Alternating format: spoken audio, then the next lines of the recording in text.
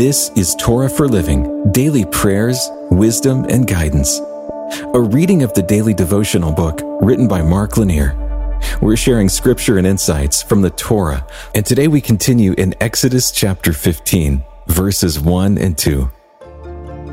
Then Moses and the people of Israel sang this song to the Lord, saying, I will sing to the Lord, for he has triumphed gloriously. The horse and his rider he has thrown into the sea. The Lord is my strength and my song, and he has become my salvation. This is my God, and I will praise him, my Father's God, and I will exalt him. Do you have a song to sing to the Lord?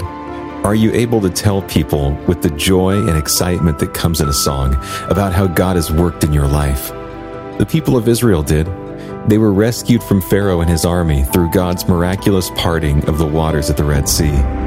God turned the dark day of fear and panic into a day of excitement, rejoicing, victory, success, and a promise of brightness for what was to come. Maybe you read this story and you think, well, if God parted the sea for me, or if God worked some other supernatural wonder for me, then I would be singing too. But I never seem to get my needed miracles from God. Well, if that's your thought, think again.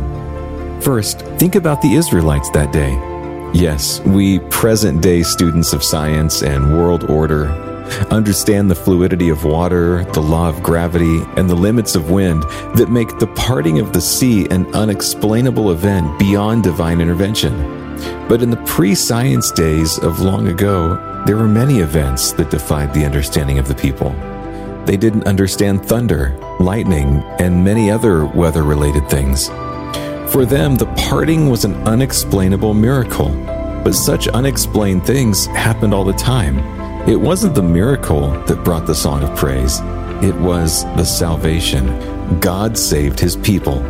God did so in a powerful way, and they rightly praised him for that. But the key is this: God did not leave his people to certain destruction. How God did it was magnificent, but that God did it was the key. So now you and me, maybe you've seen God do what could be explained no other way. Or maybe you've seen the hand of God at work through the natural order of this world. Either way, are you able to see that God has answered when you've turned to him in need? Have you seen that God hasn't abandoned you and left you to the destruction of the world? If so, sing him a song of praise. Tell the world about the faithful and loving God of your salvation. If you haven't experienced this, have you sought God? Have you sought him on his terms rather than your own? Have you put yourself on his team rather than hiring him to work with your team?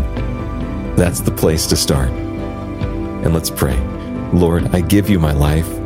Use me, and may I sing your praise. In your name, amen. This has been a reading of the daily devotional book, Torah for Living. It's written by Mark Lanier, author, lawyer, and founder of the Lanier Theological Library. You can find out more about the book in the show notes. And you can hear even more podcasts, watch videos, and read blogs and devotions that we hope will strengthen your faith right now at hopeondemand.com.